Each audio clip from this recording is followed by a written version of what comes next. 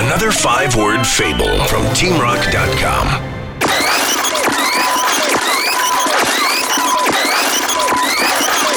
This purchase was a mistake.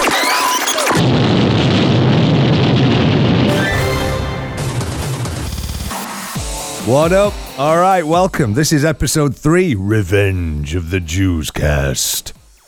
You can probably see which way I'm going with the whole naming system here. What the hell I'm going to do once we get past episode 7, I have got no idea. Answers on a postcard. I'll probably end up naming them after Star Trek movies or something, like episode 13, The Voyage Home. That was the one with the whale, wasn't it? That was an odd concept. I know. Let's send the crew of the Enterprise back in time, conveniently to the 80s, where they can rescue a humpback whale. How much were they smoking when they came up with that? Oh, and conveniently, they're all human crew members, so all Spock's got to do is put on a headband. Real convincing. But I'm kind of getting somewhat sidetracked here. This Dewscast, as always, is kind of best bits of my show from this week on teamrock.com. Although calling it best bits is liable to get me sued by trading standards. So let's just call it the least crappy bit, shall we? But as always, thank you. Because if you're listening to this, then that means you've taken the time to check out the Dewscast, you've gone to SoundCloud and whatnot. The thing on iTunes, that will definitely be happening soon, which will make it a hell of a lot easier to listen to this podcast, and it'll just make life a whole lot easier. But I want to try and work a few things out. So if you're listening to this, you've actually put the effort in, so thank you, man. I really appreciate it. If you want to get in touch for anything, if you've got any feedback, if you've got any suggestions, if you just want to get in touch and say, will you shut the fuck up? Then you can just tweet me to @DewsburyRock. That's Dewsbury, as in the small Yorkshire town, DEWSBURY, rock, the twee candy that you get from Blackpool and other places. Blackpool, ugh. Full of hen parties and vomit. I haven't been to Blackpool in ages. If I can avoid it, I probably won't go, to be quite honest, but there you go. There's loads of stuff on the podcast this week. Loads of stuff. Should I use the word podcast or Dewscast? They're kind of interchangeable in this situation, isn't it? But fuck it. So there's loads of stuff on the Dewscast this week. Going to be talking with the guys from Crobot. They've been out on tour this week. So catching up with them, talking about all sorts of stuff, including their Crobot Supernatural Ale that they've been having brewed. Going to be talking with Andy Cairns from Therapy, because they've got a few dates coming up, and Andy's a top dude anyway. He really is an absolute ledge. There's going to be a few bits from the Classic Rock Awards that took place this week, because I was there, I was working, doing a bunch of stuff. A great night. But if you want to get the full shebang on the Classic Rock Awards, here's the thing, right? If you go to teamrock.com, go to the on-demand section, and you can listen to the full 3-hour special that we did from the venue on the night. There's interviews with the likes of Alice Cooper, Jimmy Page, there's Joe Satriani in there, there's Brian May in there, there's We Are Harlot in there. Everybody who was at the Classic Rock Awards will be on the Classic Rock Awards special that is available from teamrock.com. It's well worth checking out. But, as well as all this, there have been a few other things this week, including fish bans, about which it's probably best to not ask any questions. You'll just kind of see when we get to that bit. Probably safer that way. That's it. This is episode 3, Revenge of the Dewscast. Let's get to it. Yeah. At least if like somebody nicks the van, you'll be able to keep track of it and figure out what it's at. We get pulled over all the fucking time. Yeah. Smells interesting. Yeah. Gamey, we've been told. Yeah. So, what is it the invasive species tour that you're on now? Yep. Cool.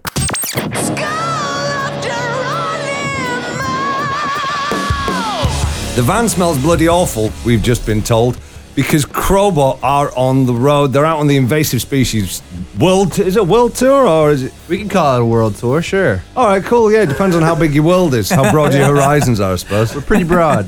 It's all about perspective, man. I'm joined in the studio by Crobot. I got Brandon and Bishop on the mics, and the other guys are just loitering around. Shout hello. Hello. We were going to get him to do like jungle noises in the background, make it sound like we're in the rainforest or something, but might just be a waste of effort. So, dude, how are you? Great. We had a little bit of flight delays getting here, but that's sort of the Crobot curse for traveling. So now that we dealt with it, we won't have to deal with it again. So what is the Crobot curse with traveling? Usually about at least 12 hours of delays before we actually get on a plane once or twice during a travel venture. How long did it took us like 36 hours to get home from Europe last time. Ouch. Yeah, when we were stuck in the airport, they wouldn't let us leave, so we were like sleeping on benches, and Jake built a tent fort, and it was just like sleeping. Tent fort. Yeah, with like a bunch of kids. It was awesome. It must be a lot of fun. I mean, he'd making the best of a bad situation. Like, even if you are like held up in the airport, it must be so much more fun being with your mates and being able to hang out as opposed to like being on your own or just a couple of you just odd now. I mean, it was pretty close to every day. We usually sleep on benches. It was just that it was at the airport. That's what sucked about it. And they gave us vouchers, so at least we could get like a couple free beers, instead of just spending all the money we had on beer. That would be a danger, wouldn't it? Because they're not exactly cheap in airports if you want a beer, are like they? $10 for us. Hell's bells. So let's move on from the sad bits about traveling to the good bits of traveling. Right, you're out touring the UK. You're on a day off today. You're going to be in Milton Keynes tomorrow night, spending a lot of time in the van. How do you pass the time when you're not actually on stage, kicking it, doing whatever you do? What did we do last time? Well, we watched Black Dynamite a lot. Yeah. You ever Black seen that? Dynamite, Black no. Dynamite. Check it Enlighten out. me. Yeah, it's a really good movie. Enlighten me. I've heard of Black Dynamite. It's a blaxploitation film from America, but it's set like in the 70s, but I think it's only like a few years old. It's a modern one, isn't it? Yes, Yeah. so they made it like old. Yes, Yeah, I do and remember. it's I've like heard a about that. black dude karate film. It's pretty awesome. Yeah, Okay. The guy who plays Spawn is the main character. He's Black Dynamite. Really? He does an awesome job. Yeah. I thought that Spawn was kind of it wasn't a good comic book movie, and it kind of predated the current obsession with comic book movies. But I don't think it was as bad as people make out. Oh, I liked it. I loved Spawn as a kid. I don't remember the movie at all. I guess I was didn't love it good. that much. I guess that one didn't make much of an impact then. I love John Leguizamo as the violator. I thought that was hilarious. Yes. I mean, it's just that, comic relief of the film, really for me. I thought it was a good one. It kind of sank without a trace, really. But this is the first time I've heard anybody mention the Spawn movie in probably 10 years. Like, when given like the current obsession with comic book movies. I mean, do you remember a time when there used to be films that weren't based on comic books? Or based on another movie that was made 20 years ago. Or reboots of a movie from years ago. Jesus Christ. Are you guys Star Wars fans by any chance? Yes. Excellent. So have you sorted out how and where you're going to see The Force Awakens yet? Get on the mic. I kind of got to plan a schedule right now because, like, I got to go see it with my sister and my dad, and then I got to go see it with my buddy Charlie, and I don't know. I'm actually kind of stressing out right now about where and when I'm going to be to go see Star Wars. That must be the tricky thing. If you guys are out touring, you're on the road, you're heading out all over the world, like, shit, I mean, this is the music and this is important, but this is important, and then there's Star Wars, goddammit. I want to get to see Star Wars. Shit. But back to Crobot. I mean, you're out doing this tour right now with, let me remember this correctly, you're out on the road with Scorpion Child and Buffalo Summer. Yeah. I mean, you're on the same label, Nuclear Blast, as Scorpion Child. So have you known these guys long? Yeah, we toured with them, like a year and a half ago? Was it that long ago? It's been a while, part of the Blurs. But we did a few-week run with them in the States, and stayed in touch since then. Every time we'd be in Austin, they'd come out, and, it'd be a lot of fun. We'd get really drunk together. I found something out last night. That I need to grow up and be a man. You see, got in from work, had some tea that my beloved wife had prepared because she's off work this week. So, had my tea, had a shower, and it's when I put my boxers on afterwards. Beloved looked at me and said, "Those are a bit tatty. You should get some more." It's fair enough. It was then that I realised I've been married now for 4.5 years. And it was probably a good year or so before that I split up with my last serious girlfriend. So say 5.5 years since I split up with my previous girlfriend before my beloved wife. And the only person who's ever bought me any underwear was my ex-girlfriend's grandmother. I've gone 5.5 years without any new grundies. This is terrible. I'm a grown man. I'm 34 years of age. How the hell do I manage when I don't even go out and buy... Then I thought, right? The only person who's ever bought me any socks, within living memory anyway, is me mother. I just need to grow up, don't I? I need to grow up, be a man, and go and buy me own bloody underwear. Is it just me that does this? Or failing that, I suppose, I could always give my ex-girlfriend a shout. See if a gran could get me some pants for Christmas. There is something far more important and far more pressing that I've literally only just found out about 10 minutes ago. It's this.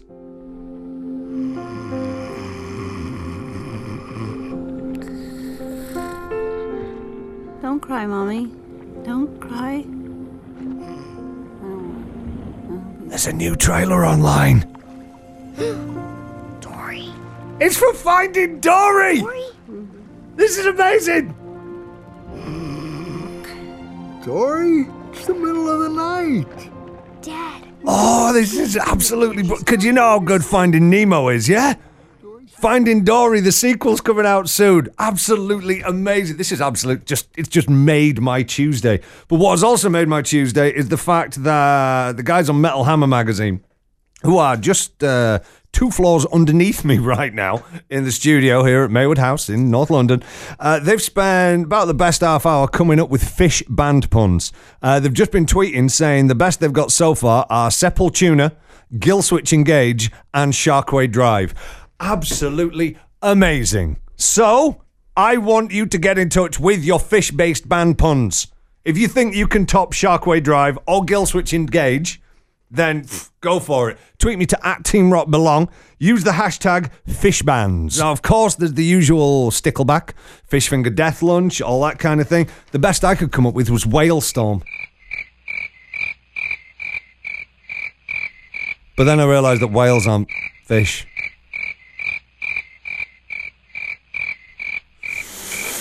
Oh, that one was awkward, but there are loads coming on. If you go on Twitter right now, search for the hashtag FishBands, and you'll find Dave Rutt came up with Insane Clownfish Posse. I love that one. Puppy McPooch and a few other folks as well came up with Cannibal Carps. That's probably my personal favourite, if I'm honest. But Annabelle Cruz came up with the brilliant Mullet for My Valentine. And now, the sound of a squid on a trampoline.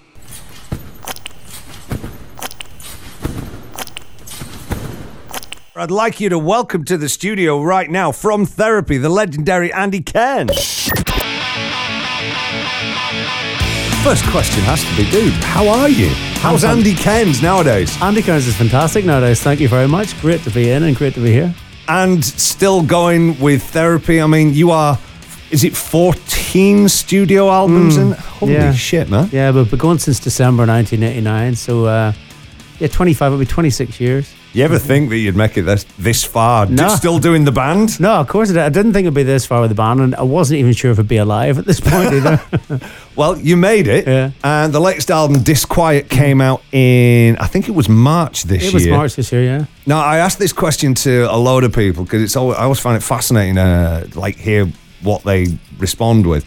But the album now came out, what month are we in? We're in November. So the album came out now 7 months ago, something like that. Yeah. You've got a little bit of distance on there, and the fact it had been a delayed release before that. Yeah. How do you feel about it now with just that little bit of hindsight? Oh, I love it. I do. I mean, and every single album we make, I can't really judge until about, as you say, 5, 6, 7 months later on. But this one's been great. I mean, we're going on our 3rd tour of the album in Europe, starting on Wednesday. We leave. We play on Thursday night in Holland and Alkmaar. We're going back 2016. We're starting the year with Holland, Czechoslovakia, and France. We haven't been to France in a few years. Wow. It's been doing really well for us, and it's great. We're so we'll have got 4 different separate little tours out of it since the release of the album, which is great. Yeah, it's keeping us very busy, and the punters like it, the critics loved it. So it's selling quite reasonably well. So we're very happy. Well, you've had a couple of singles off the album. I'm going to play the latest one, Destimate, in a few minutes' time. But there's one track on the album that I really wanted to ask you about, Vulgar Display of Powder. Yes. Now, this is a great song. Yeah. For me, I reckon it's probably one of the heaviest riffs on the album. I really dig it. Yeah. Did you at any point when naming that song think it's really heavy and there's the obvious Vulgar Display of Power Pantera connection in there? Did that cross your mind at all? We wrote the song after we had the title. Right. Yeah, so we thought the song's about ligging in rock and roll. There's a lot of, I've got to hold my hands up to that. I've done my share of that. And it was like, we wanted something suitably majestic as a riff to go with it. Yeah. And that's where we down-tuned to A sharp, and that we got that from there, so yeah. Hells bells. Yeah. A sharp. Yeah. All right, if you're not a musician, standard concert pitch guitar tuning is your bottom string, the lowest string is an E. Mm-hmm. And then if you are drop tuning, it goes to D. Mm-hmm. Kill switch engage, for example, tune drop C. Yeah. So they're down a whole tone from concert pitch, and then they drop tune, so it's in C. Yeah. So tune down to A sharp. Yeah, our last album, A Brief Crack of Light, we had about 4 songs on it on A sharp. So do you just, I'm sorry, we are going to get a bit geeky here. So just when you're tuning down to A sharp, do you need to get your guitars all reset up, or do you just use strings that are literally telegraph wires? Do you know what? We used to use strings that were nearly telegraph wires, and we used to get 2 or 3 guitars, which our techs would hand us. Recently, we've discovered this brilliant pedal. And can I name a brand? Yeah, go for it. Go for it. It's Digitech. Other pedals are available, but it's a Digitech drop pedal, which means you can have it in standard E. Yeah. With light strings, tension, same as a normal guitar, but you press the pedal and it drops you anything from 1, 2, 3, 4, 5, 6 steps down. Yeah. And it means so I can play Nowhere, which is in regular E tuning, and then the next song, hit the pedal and it takes me into drop A sharp. Whoa. And it means that I'm not playing with really floppy strings like we would have done a few years ago. It's fantastic. It's completely changed the way we play guitar. I had no idea that kind of thing even existed. They're not expensive. Yeah, they're worthwhile getting. It was Michael, the bass player, Michael McKeegan in Therapy. He discovered them early this year, and he actually got in touch and says, you got to get this pedal. I've got one, they're amazing. And we took it on tour in Finland. We were in Finland a couple of months ago, and we were able to do the entire set in E, drop D, drop C, and drop A sharp with the same guitar. Bloody hell. Yeah. But after all these years of doing the band, like as you said, you mentioned earlier, right? Therapy has been going since, you said it was December 89? December 89, yeah. Hells bells. How do you come up with new stuff without thinking, shit, we did that 15 years ago on XYZ album? How do you come up with new creative ideas? Read lots of books, and I listen to lots of new bands.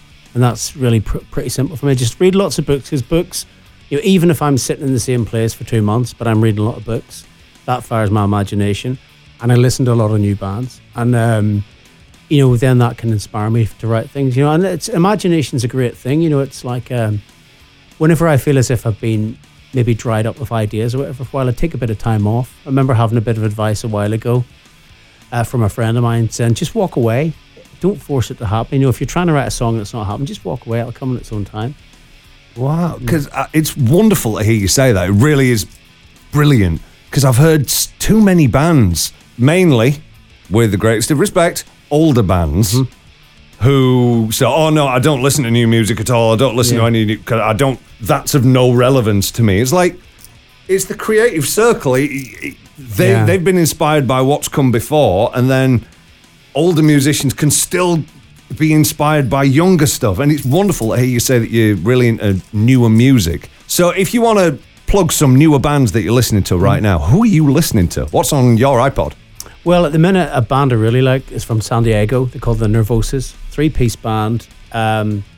Mickey, brilliant. She's a brilliant guitar player on the guitar, does a bit of backing vocals.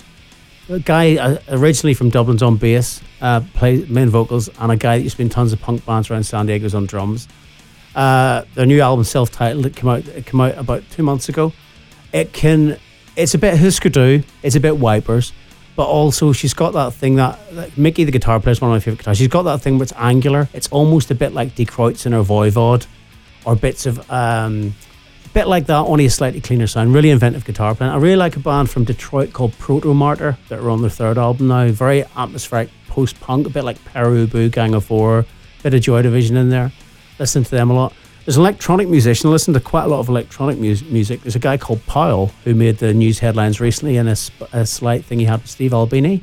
He wanted to sample Steve Albini. Oh, yeah, I did hear about that. Yeah, the actual music he does, I've liked the last few of his releases. It's very, very powerful. It's almost like riffy dance, if that makes any sense. It's not like the Prodigy or Justice. It's very, very drum-based, but it's if you like metal and you like sort of hardcore industrial, you'll love this. It's really, really powerful. Cool. All right. You heard it here first.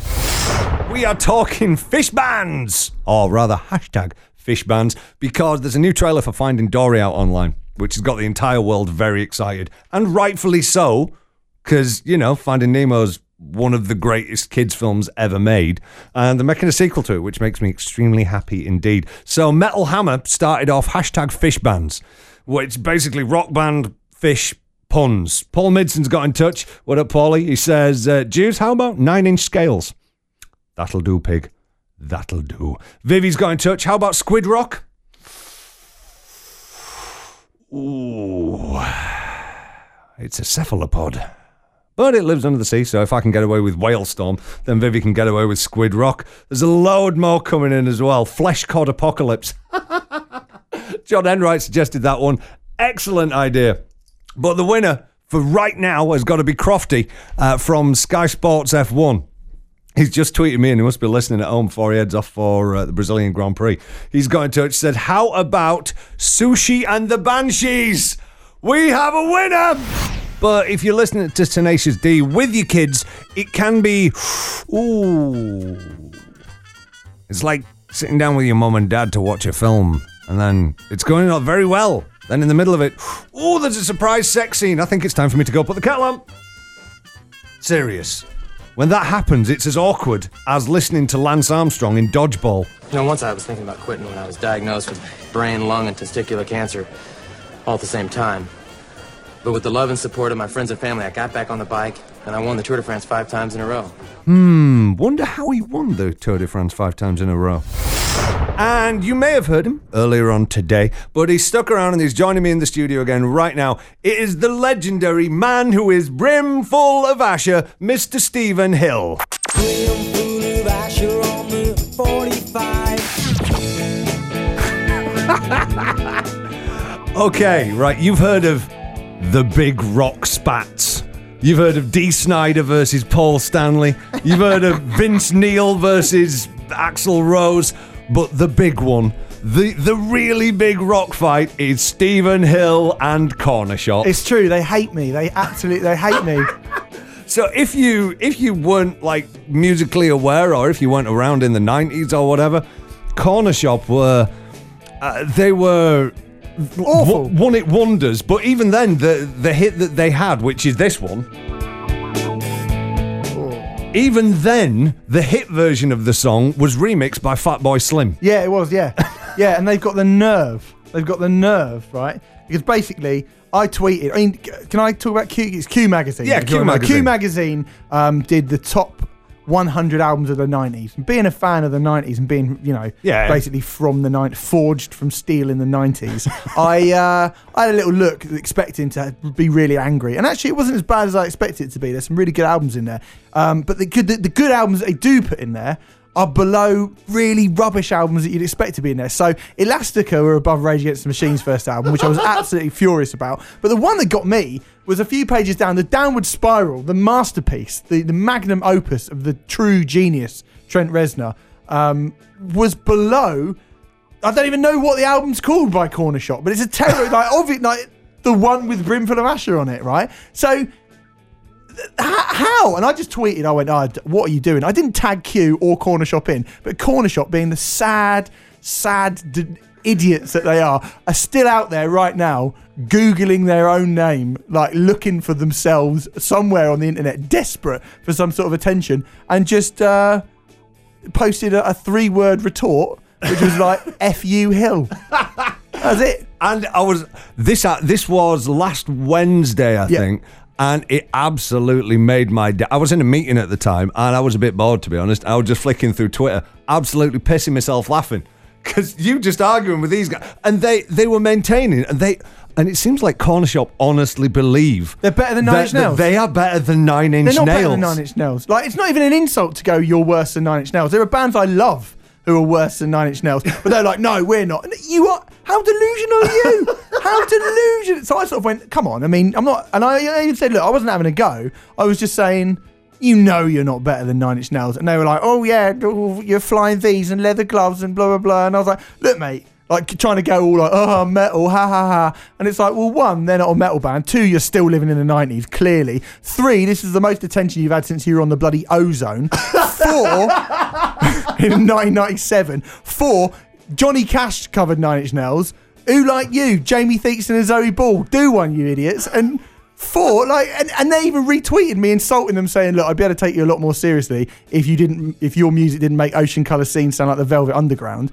And they retweeted that, and I thought, oh, here we go. All of Corner Shop's fans are going to round on me. Literally not one person has gone, oh, mate, I like Corner Shop. Not one person.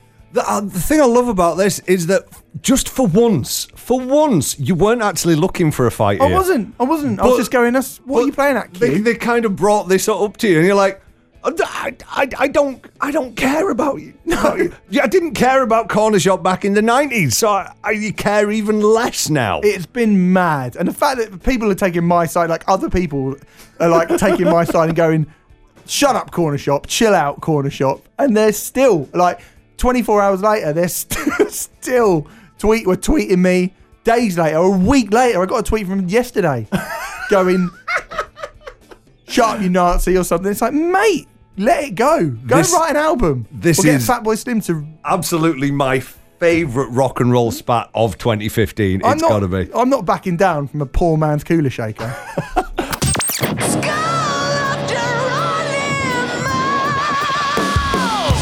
I've only just found out about this morning. I had no idea, right? Where did the impetus come from for, I mean, yeah, Iron Maiden and Motorhead have done beers. They've got a massive infrastructure behind them as these huge bands who've got all the money in the world and all that kind of thing. Where does the impetus for the Crobot Supernatural come from? We played the Clutch Tour over, like 2 years ago. And one of the guys from this brewery came out and saw us, and he loved the band. And he asked us if we wanted to make a beer. And we went to the brewery, Double Barley Brewery in North Carolina. And we started crafting the beer. It took like a year and a half to get right. And then, we finally put it out. We just did a big release down there at their brewery, which is really cool. Yeah, it's a double how do you brown. craft an ale? How do you? Well, he went around to everyone and he let us try all their beers, and he took little bits of what each of us really liked about their beer and what personally. That's the only reason you did this, isn't it? You got free beer out. Yeah, for like 2 years straight. Like every time we would be around, we got free beer. But and he came up with a double brown imperial double brown ale with currant flavor infused into it, and it's 11.2%. So. That sounds like rocket fuel. Yeah, it is. Having very small bottles. They're actually 22-ounce bottles. Okay. So can you like take that around the world with you, or can you only get that in the States? You can try. I don't know. They must stop you. But. Right. Well, Nick from Nuclear Blast Records is in the room with us as well. Nick, can we get some of that stuff? Try. If you go to brewsandales.com, you can order it from there. Brews and Ale. How much? BRUSIN. Bruisin. Go to crobotband.com. I'm sure we have like a link or something up for it. So you mentioned Clutch there. From the first time I heard about you guys, and I heard some of your riffs that, to be fair, have absolutely massive testes. I said those guys should go out on the road with Clutch. You've been out before. You're heading out on the road with Clutch again next month, is it? Yeah. December 27th is the first date. That must be something that you look forward to doing. Great, yeah, I get to stand there and watch Clutch every night. Yeah. Great belated Christmas present. So do you get on with the guys from Clutch? Yeah, they're great guys. We had a blast when we were out on the road with those guys. And, you know, from band to crew, they're all sweethearts. And, you know, we really learned a lot from being out there with those guys. So it's going to be cool, like, in retrospect, to come back 2 years later and go back out. Even though it's, like, a short 4 or 5 dates, it's going to be cool. Do you find touring with bands who've been around for years, like you did the, was it the Motorhead motorboat thing? Mm-hmm. You did that. I mean, you're going on the road with Clutch. Do you find it an educational experience going out on the road with bands who've been around and doing it for longer than you have? Absolutely. You know, they're definitely there for a reason. You know, it's not just some fluke that Motorhead's been doing it for 40 years. Yeah. You know, they're doing something right. And I think what it boils down to is just don't be a dick. You know, that's the one that's the one constant through, you know, all the bands we've toured with, you know, that are successful and still doing it. Nobody's a dick. That's an important life lesson. Not only for being in a band, just in general. Don't be a dick. So you are out on the Invasive Species tour, and then you're heading out with Clutch just after Christmas. Brilliant Christmas present that is. What's next for Crobot? What are you doing on into 2016 and beyond? We got some new tunes that we're going to be unveiling out here. So hopefully January, February, we'll get back in the studio and work on the next record. Rinse and repeat the cycle. Yeah. Just keep touring the wheels off our vans and keep the iron hot. It's wonderful to catch up with you guys. Enjoy the tour. Thank you. Thanks. And now, the sound of a squid in a blender.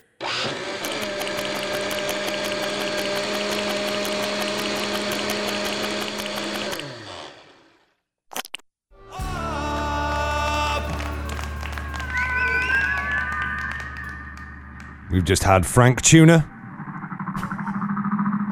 Thanks to Roy for suggesting that one. Talking hashtag fish bands, and we will move on from this soon, I promise. There's a new Finding Dory trailer online, so we've all kind of gone a bit fish crazy. Roy suggested Frank Tuna. King Doug's tweeted us to @TeamRockBelong with the hashtag fish bands. Said Queens of the Stonefish.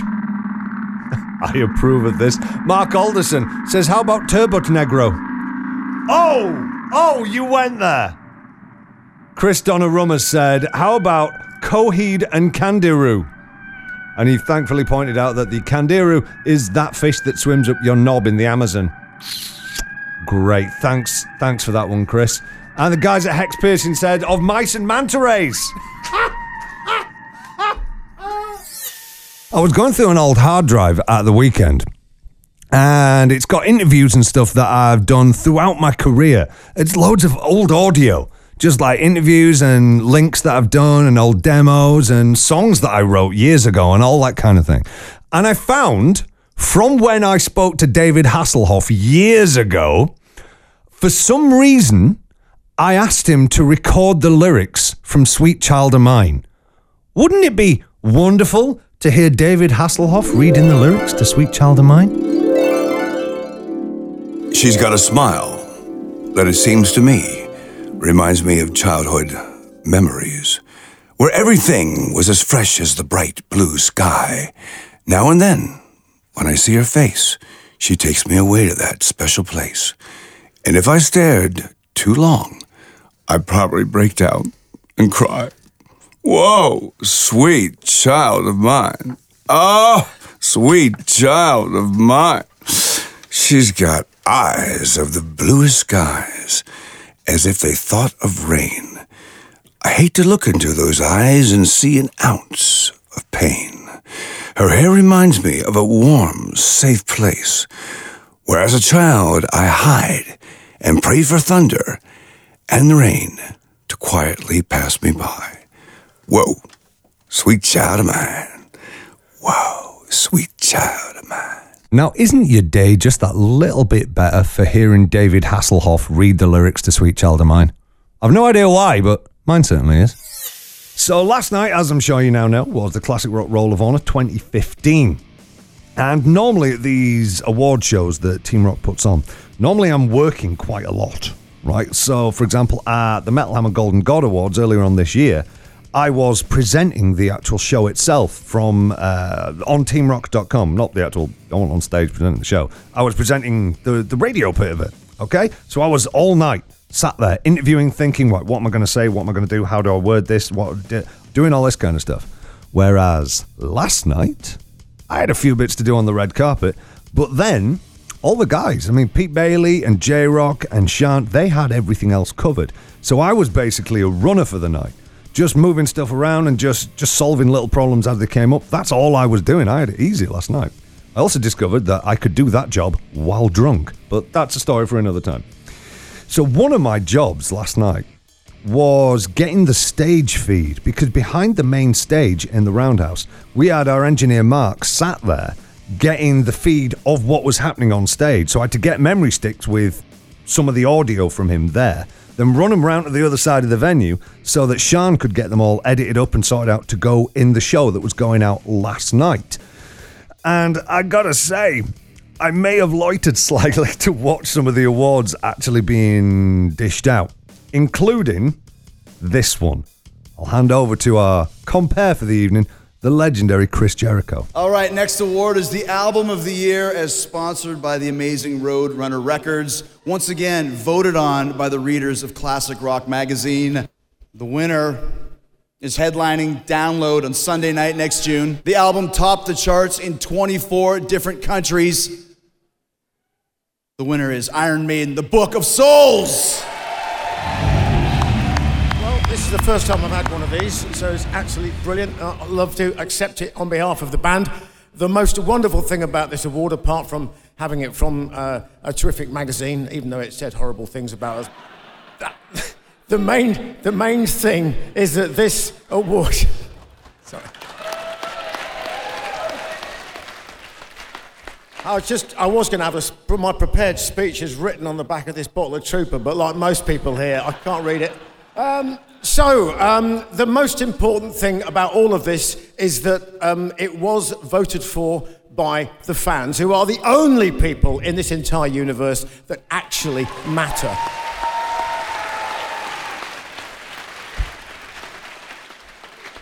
So I know you've got a long evening of drunkenness, revelry, and...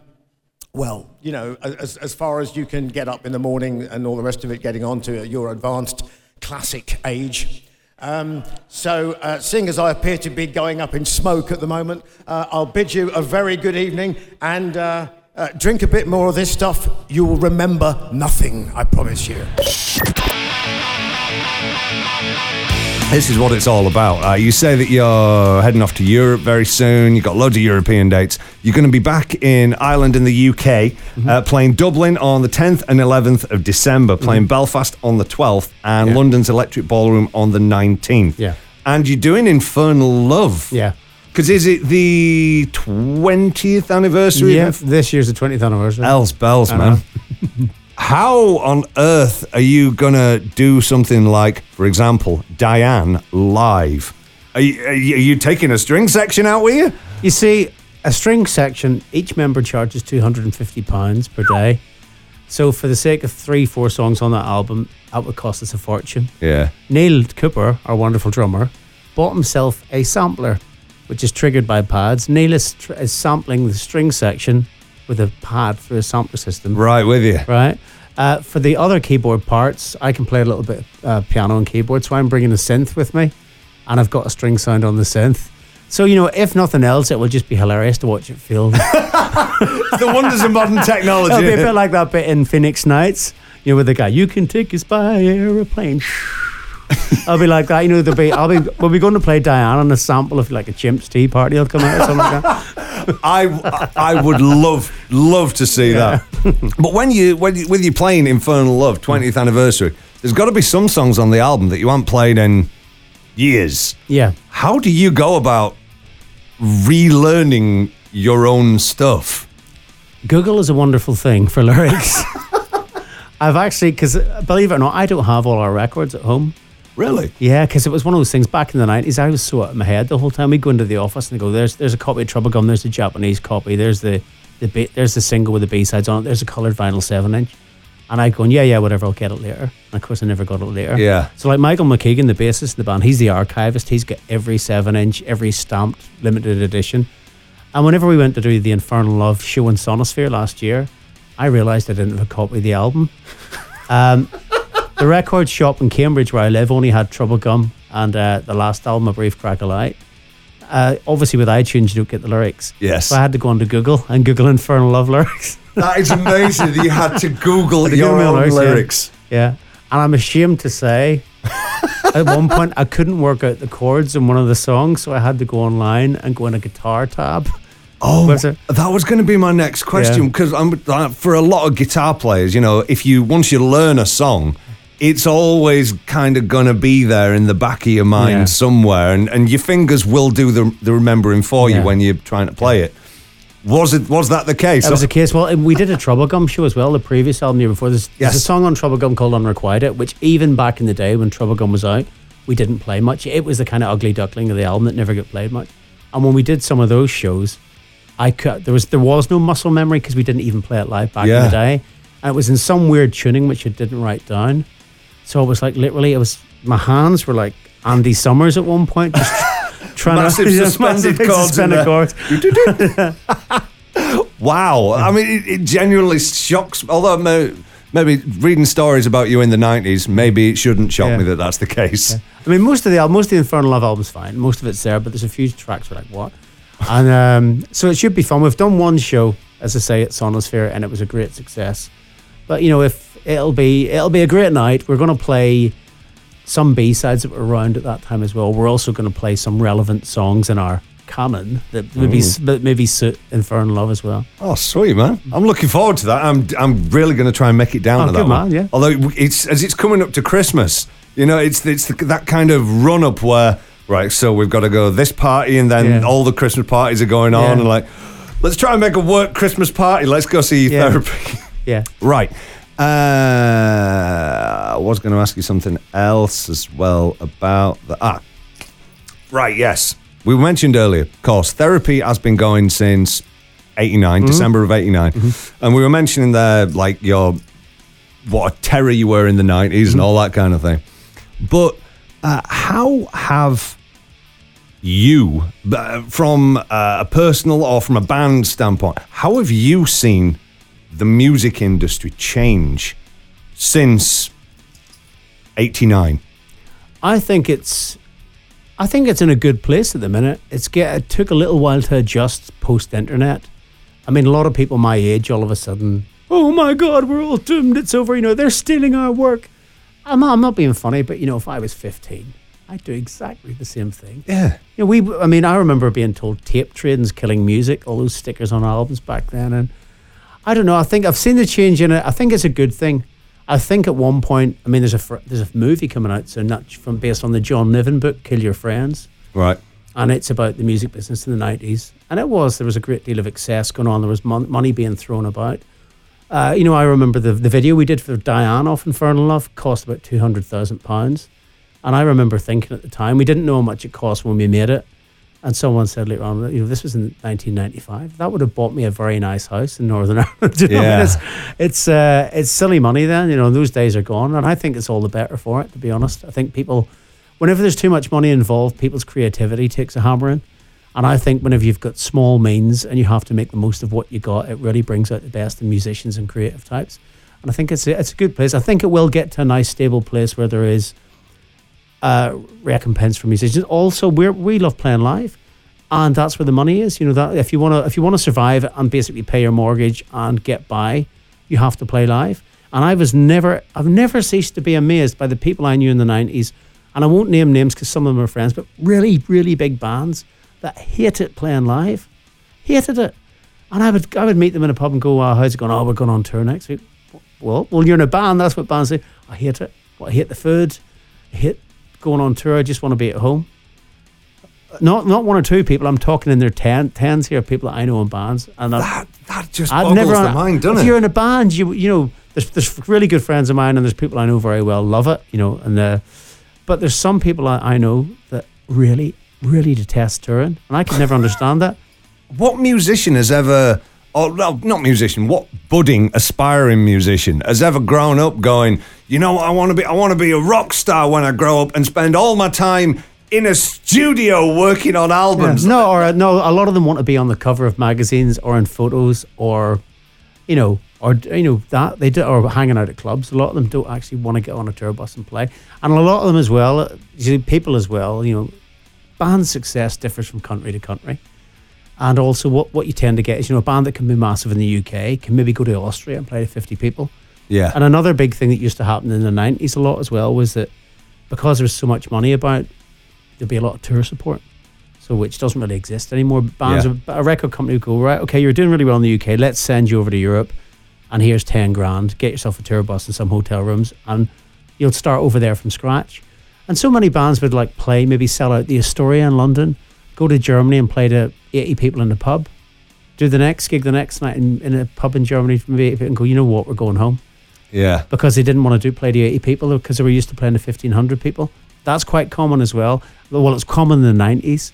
And I think these days it's, you know, you've got to get your music out there, get it listened to, and then get out there and get seen and get out there and play. And that's, you know, as you say, you want to be a musician, you want to be playing music for people. Yeah, you want to be on stage, you want to be rocking out, you want to live the life. Yeah. Sadly, that life is not quite what it was in the 90s in some ways. Oh, dude, it's been an absolute pleasure talking to you. Thank you very much for coming in. Oh, thanks for having us. Oh, man. Okay, so Therapy are going out on the road. As I mentioned earlier, they're playing Dublin on the 10th and 11th of December. They're playing Belfast on the 12th and London at the Electric Ballroom on the 19th. Dude, have an absolute stormer. Thank you very much, Mitch. Possibly not the most appropriate song to play at this time of year, but a damn good one nonetheless. That's Joe Satriani with Summer Song on teamrock.com. Satch, of course, picked up the Maestro Award last night at the Classic Rock Roll of Honor, but he was also there to present an award. He presented the Living Legends Award to Brian May of Queen. Right, and after he'd done that, something really weird happened that I think is going to stick in my head forever. So after artists get their awards, then they go around the back and then they come downstairs to the Team Rock broadcasting bit, which last night was actually a cloakroom, okay? So we had everybody coming around there. We had the photo wall, we had everything set up, and I didn't know this, but Brian May is into his photography. And there was this really bizarre moment when I took a picture of Brian May taking a picture of Joe Satriani on like the photo wall. It's really bizarre. I was tweeting it last night. It's at Dewsbury Rock on Twitter if you want to check this out. DEWSBURY Rock. And I tweeted this. And then I was on my way home on the train last night. And then I looked and I saw, oh, Joe Satriani's retweeted me. That was so cool. But it was just such a weird thing to see these two gods of the world of rock, like two of the most recognizable guitarists in the world, Brian May and Joe Satriani. They're just mates. They're just hanging around, you know, just dicking about like mates do. It was really, really cool, but really odd at the same time. And now, the sound of a squid being stomped on by Super Mario. Well, there it is. There is episode 3, Revenge of the Dewscast. I hope you've enjoyed this. If you have, tell your friends. Tell your grandma. Tell your grandma's friends. Whatever. I don't know. I'm a big hit with the old ladies, apparently. So I'm going to leave you now with the words of the great Rick Wakeman, who I spoke to at the Classic Rock Awards earlier on this week. He said to me, Dewsbury, I was getting into bed the other night. I was pulling off my boxers. And that was when I realised I spoil these dogs.